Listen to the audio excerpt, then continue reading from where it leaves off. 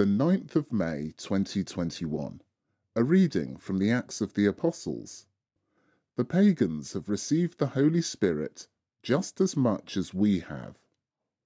As Peter reached the house, Cornelius went out to meet him, knelt at his feet, and prostrated himself. But Peter helped him up. "Stand up," he said.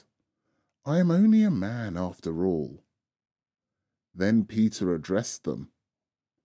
"The truth I have come to realize," he said, "is that God does not have favorites, but that anybody of any nationality who fears God and does what is right is acceptable to him." While Peter was still speaking, the Holy Spirit came down on all the listeners. Jewish believers who had accompanied Peter were all astonished that the gift of the Holy Spirit should be poured out on the pagans too, since they could hear them speaking strange languages and proclaiming the greatness of God. Peter himself then said, "Could anyone refuse the water of baptism to these people? Now they have received the Holy Spirit just as much as we have." He then gave orders for them to be baptized in the name of Jesus Christ.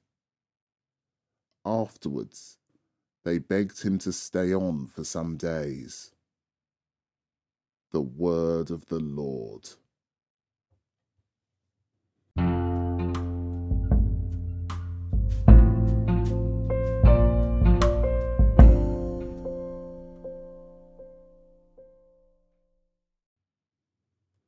A reading from the first letter of St. John.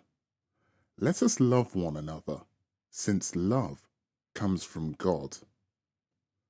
My dear people, let us love one another, since love comes from God, and everyone who loves is begotten by God and knows God. Anyone who fails to love can never have known God, because God is love. God's love for us was revealed when God sent into the world his only Son, so that we could have life through him.